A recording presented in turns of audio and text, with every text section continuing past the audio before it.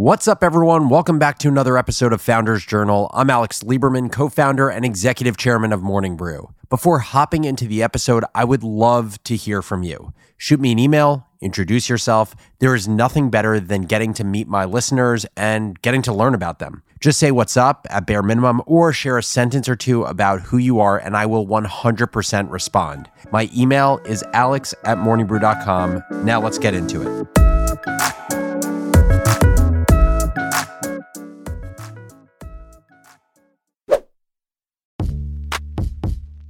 A new seller's plans and goals usually boil down to one single desire: getting their products in front of millions of customers. After all, visibility is everything, and that's exactly what Walmart Marketplace can give you. Walmart.com has more than 120 million unique monthly visitors, according to Comscore, making Walmart Marketplace one of the fastest growing e-commerce platforms. Now, they want to help sellers bask in this glory.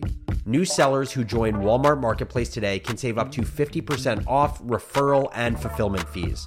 Conditions apply. To unlock this deal, gain access to millions of customers, and enjoy the scale of one of the world's biggest retailers, go to marketplace.walmart.com/FJ. That's marketplace.walmart.com/FJ.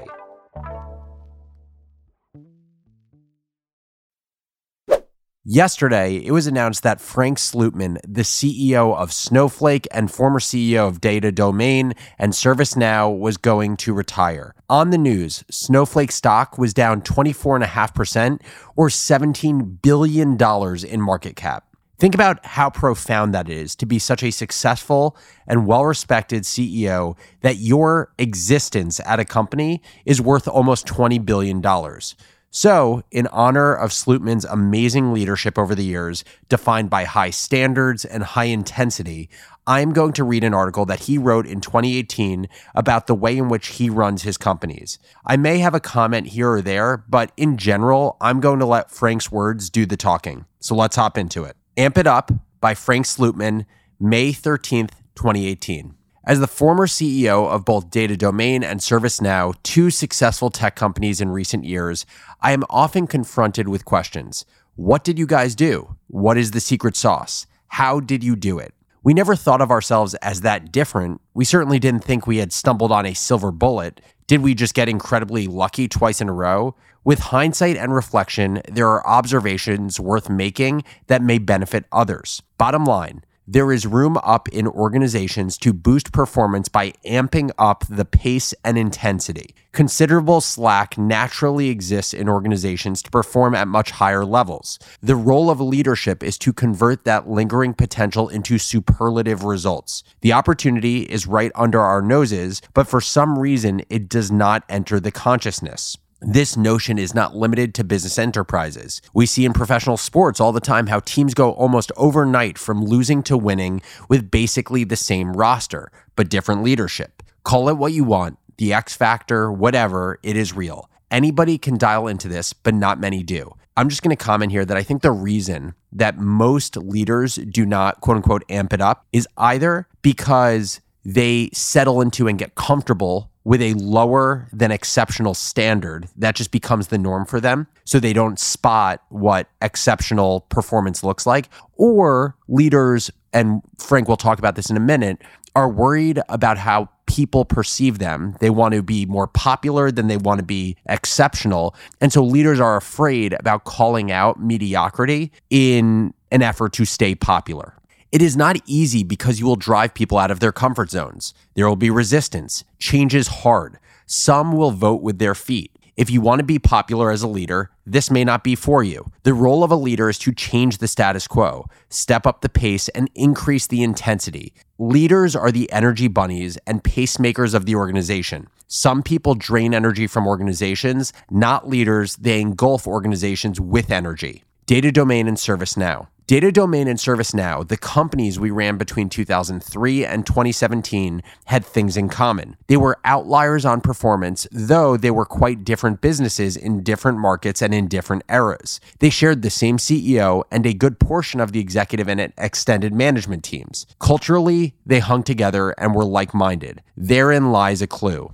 Data Domain took in $28 million of net capital and 6 years later returned $2.4 billion to shareholders. That is absurd. Revenue grew from 0 to 600 million annually. The company went public on NASDAQ in mid-2007. Post-acquisition by EMC in 2009, the business grew to multiple $billion in annual revenues a year. It was a storage business with software margins. We joined Data Domain pre-revenue, and it had typical cross-the-chasm challenges. I wrote about that episode in a 2009 book, Tape Sucks, a Silicon Valley growth story. ServiceNow, on the other hand, a San Diego-founded cloud software company, was already on a tear when I joined as CEO in early 2011. The proverbial chasm had been scarcely a speed bump, but ServiceNow is approaching $100 million in revenues with the maturity of a popsicle stand. I've never heard that saying before, but love it. The operational challenges were epic, but we gradually reined in the bucking bronco and hit overdrive on growth. ServiceNow was also bootstrapped with no more than $6.5 million in external funding. Only the second cloud software company after Salesforce to hit $1 billion in revenues. ServiceNow reached $2 billion in revenue just 2 years later. High growth at scale that is continuing to this day. ServiceNow went public on the New York Stock Exchange mid-2012. The stock price has increased tenfold since then, with a market cap exceeding $100 billion. Well, that is a mic drop resume for Frank Slootman, if you didn't already know who he is. Okay, let's keep it going. Amping it up. Our companies were built and run for performance, full stop. We were single-minded in our pursuit of goals and drove our people to become the best version of themselves. For the best people, it was an incredibly liberating experience. Most everybody subscribes to the notion of a so-called performance culture, even claim to have one, but few appreciate what that means, what that takes, and what you have to give up. I love this line he's about to say. Our companies were all Marine Corps, not much Peace Corps. We did not come in peace. Emerging companies like ours fought giant incumbents for their existence every single day. We were paranoid and felt constantly threatened with our survival. You hear over and over great leaders talk about the importance of paranoia. You could not escape the combat mentality at our companies. We were in a shit fight all the time. I feel like I'm listening to a drill sergeant talk about business. Few things drive home a performance culture like the compensation philosophy. In our case, the company had to earn it first so that the bonus pool could be funded. Each quarter, we would fund the pool depending how well we did that period. Then the process of allocation started. Managers were not allowed to, quote unquote, peanut butter out the money with everybody getting the same share of the pool. We insisted on a bell-shaped distribution. We did not always pay full bonuses, and I would personally explain why in our quarterly all-hand meetings. It is not that we worried about bonuses for substandard performers, but that we were under-bonusing our A players. And to pay A players more, managers had to take that money from the other end of the performance spectrum. It allowed us to be informed of who the strong performers were, as well as those not in good standing. Each employee had a money conversation each quarter with their manager relating to performance. These were in lieu of written performance reviews. When it came time to separate with a person, it was a lot easier, cheaper, and quicker when there was a below-average bonus history. It's tough for a manager to have performance compensation conversations with each employee every quarter. It's confrontational. Employees have grown up in companies where bonuses are not really earned. They are counted on so much as they may as well be part of the base pay.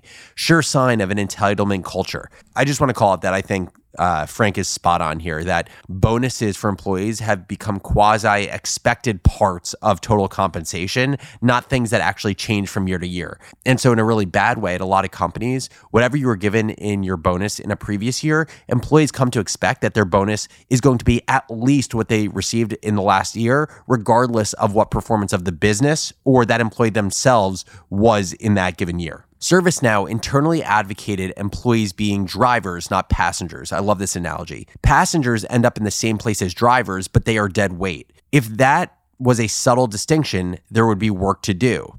Ask yourself at the end of the work week, did it really matter that I was there? At the end of the month, tough questions many would rather avoid.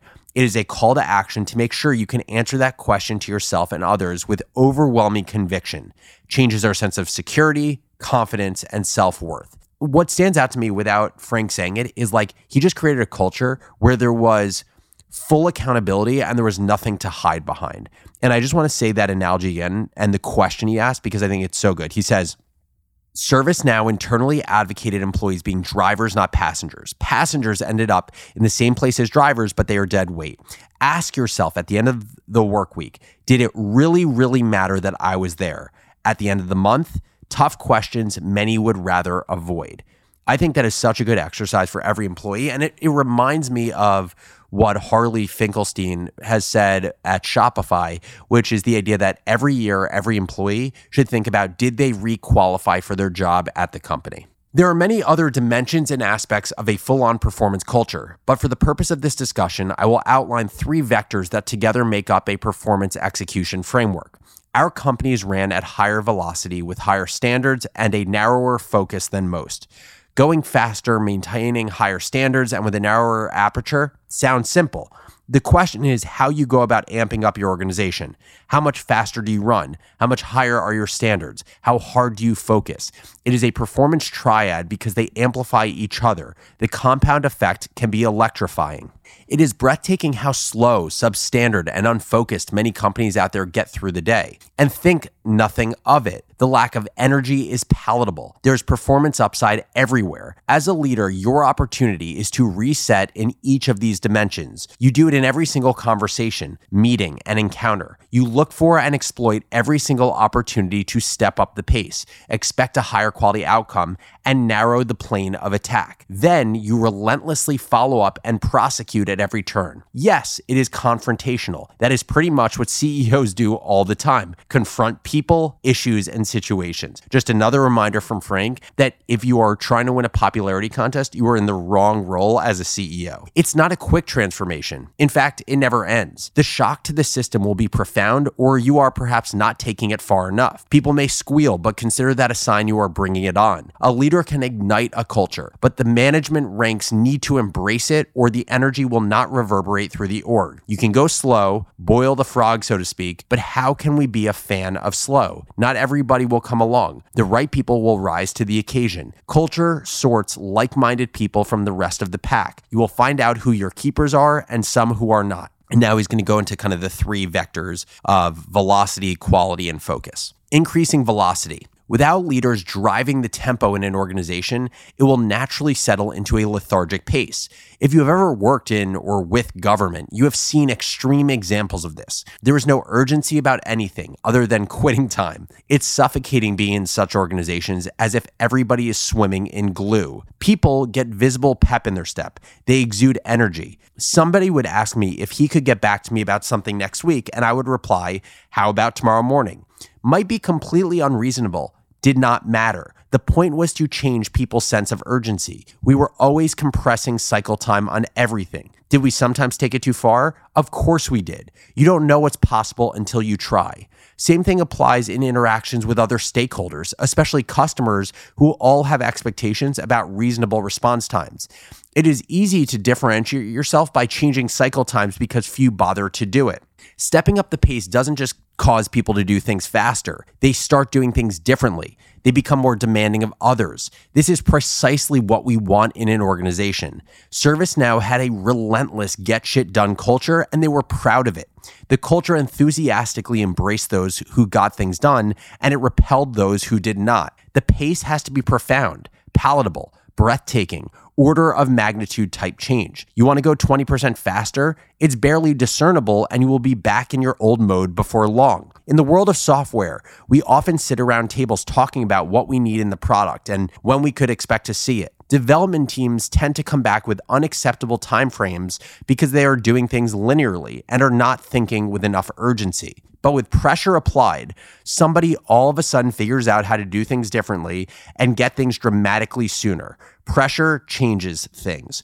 This reminds me of the recent podcast episode with Lenny Rachitsky and Brian Chesky, the CEO of Airbnb, where Brian is known for pushing his team to think 10x bigger than they're thinking. So if they have a goal for getting 1 million users, he'll say, what about 10 million? And just the idea of framing something to an extreme gets people to work in a different way, even if it is not realistic. And this feels very reminiscent of now what Frank Slootman is saying in this essay. Over time, an organization settles into a tempo and pace that is theirs and generally understood inside. You don't have to work at it as much anymore as everybody operates at a cadence the organization generally expects. Of course, in high-growth companies, new people show up all the time and they need to be properly indoctrinated. It is not a trivial change. Organizations resist going faster than their natural, quite glacial pace. We had some new hires quit in a matter of weeks, confessing they could not handle the pace and intensity at ServiceNow. Too big a shock to their system. You need an energetic cast that wants to let it rip. These were exactly the people we wanted to attract and retain. You don't drive the pace, you start losing the people who need a fast-paced culture, and the best people do. Quickening the pace also drives a narrow focus. You simply can't move very fast when you're pushing on too many fronts at the same time. More about this further down. Take your business further with the smart and flexible American Express Business Gold Card. It offers flexible spending capacity that adapts to your business. You can also earn up to $395 in annual statement credits on eligible purchases at select business merchants. That's the powerful backing of American Express. Terms apply. Learn more at americanexpress.com/business gold card. Now, the second leg of the stool for amping it up, raising standards. When stepping up the pace, inevitably excuses are made about quality. We can't possibly move this fast and maintain quality. We would agree, because we are going to move faster and raise quality. It has a compound effect on productivity. It's not defying gravity, it's beating reams of slack out of the system. Until the pressure is on, we don't even know how much better and faster we can be. One place where we stood out was our commitment to the customer. It was the highest standard of service and support we knew how to apply. There was nothing more important than making customers successful. Customers had to sing our praises, really feel we had their backs. We wanted them to not just like us, they had to love us. Our net promoter scores were high, and that was no accident. It is hard to maintain such standards, but our culture had it deeply ingrained. Next one I'm about to read is one of my favorite paragraphs in this entire essay. I enjoyed quoting the late Steve Jobs, who had just two classifications. It's either insanely great or it's total shit. There is no middle ground. Steve took it away. Are people easily related to this way of talking? Don't we all want to be insanely great? The word started to creep into daily interactions when people judge somebody else's work to not be insanely great. A polite way of saying that it was total shit. Another way we would pursue this conversation was asking people whether they liked their work or whether they loved it. Like it? Yes. Love it? No. So let's resolve to love what we produce, not just like it. Feel strongly, even passionate about what you are producing. It changes things perceptibly. Moving mental boundaries, that is what this is. Mediocrity is the silent killer. Organizations are not getting killed by their C players. Everybody knows who they are, and performance eventually is addressed. The people who kill organizations are your B players. It's the scourge of the enterprise because there are many and they are generally accepted. Often they are seen as not bad enough to fire, but not good enough to keep. They are the ultimate passengers. I think that is so important, and I think it's so true. When you have mediocre employees, but not really bad employees, these are the people that you make justifications to not fire for a long time because there is always some higher priority bad employee that you need to focus your energy on. B players need to be paired. They either become A players or they become C players and get flushed out. You can help by raising standards, by refusing mediocre outcomes. Channel your inner Steve Jobs. And the third leg of the stool, narrowing the focus. The fastest way to move a dial is narrow the focus. People naturally resist focus because they can't decide what is important. Therein lies a problem. People can typically tell you after some deliberation what their top 3 priorities are, but they struggle to decide on just one. They may also be incorrect about their priorities, so there is potential for misallocation of resources. What is too much and what is too little focus? Do you ever even discuss this? Most teams are not focused enough. I rarely encountered a team that employed too narrow an aperture.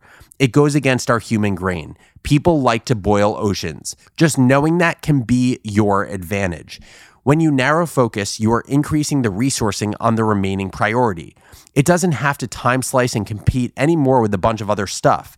And then things begin to move. Stuff is getting done, and we move to the next thing. Many people and organizations are focused a mile wide and an inch deep. It can't be a surprise when they progress at snail's pace. Logjams get broken when you sift through the reams of activities and you create fewer and clearer objectives. Do less at a time. I've often felt that providence moves, too, when you unclutter priorities. Like an invisible hand, all of a sudden things are on the move. It's not just an effectiveness problem. We need to sort out what is truly important and what isn't and when. We procrastinate on that by declaring multiple priorities. It makes us sound thoughtful and comprehensive, but it completely lacks punch and impact. Pointed critical thinking is rare. I've been in board meetings where CEOs would declare as many as 10 priorities. Reminds us of Mark Twain, who wrote us a long letter because he had no time for a short one. At the company level and as a CEO, I work to create blinding clarity and singularity of purpose. My job as a CEO was to increase the value of the franchise. That's because I was appointed to work for the investors, which included our employees. I only did things and applied resources that had a compelling line of sight relationship with that goal. In tech, value is a function of growth. So we ran our companies for growth, period. It was an easy call when spending proposals came forward that had no discernible relationship with the mission. Investors were obviously in violent agreement. We compensated the ServiceNow exec team on just one metric. It was unquestionably the purest performance metric for a cloud software company. Our board fought me on this. They were convinced a grown-up company had to have a balanced scorecard, arguably the worst idea to ever come out of academia. People say they want focus, but their actions do not bear it out. Quite the opposite. Focus is hard once you understand what that means. What are you not going to do? Similarly, we ran the companies for attracting and retaining talent regardless of gender, race, or ethnic origin. We valued people for their contribution to our goal, not because they had a preferred skin color, gender, or ethnic background. Either you are completely focused on and aligned with your goals, or you let in all kinds of noise that dilutes your limited resources. I have nothing against diversity and inclusion as long as it results from our goal-oriented modes of execution. We are not a university or a nonprofit. This is a business. You lack focus at the top, it will be much more so at the bottom. Data Domain and ServiceNow hired you on merit, not because you checked a box. Good people don't want to be hired because they fit a demographic. We made a lot of money for our people, and we delivered more social justice this way than we ever could have pursuing other people's ideas of that. I also did not make public statements about anything that did not relate directly to what we do. Focus is a discipline. I avoided having high-minded societal ambitions as part of my role. I am not the leader of the free world, just a CEO working to increase the value of the franchise entrusted to him. Up to this point, I've talked about leaders driving these modes of execution. Leaders are not people with management titles per se. Leaders set standards of performance for others to follow. High-performance organizations exhibit leadership coming from all directions. It is not an exclusively top-down phenomenon. Anybody, anytime can decide to be a leader. It is just a different mode of getting up and going to work in the morning. In recent years, I've advised CEOs and management teams on these topics and many others. They asked and we told them. We could sometimes hear a pin drop as people internalized these modes of execution. It made them uneasy. There was a mixture of being intrigued but fearing the perceived fallout. Fear is not good counsel. Casual observation shows that it is hard for leaders to act on this. It struck them as unduly hard-assed and they feared backlash, people walking out the door, and so on.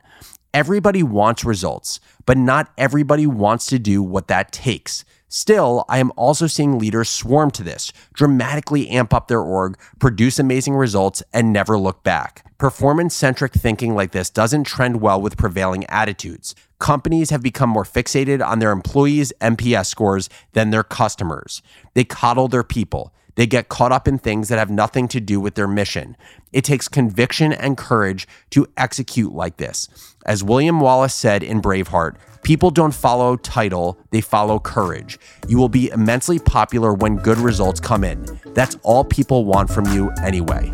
And that is Amp It Up by Frank Slootman. If you enjoyed the essay and want to go deeper into Slootman's philosophy, I highly recommend you read his 2022 book, Amp It Up, which you will absolutely love. As always, thank you so much for listening to Founders Journal, and I'll catch you next episode.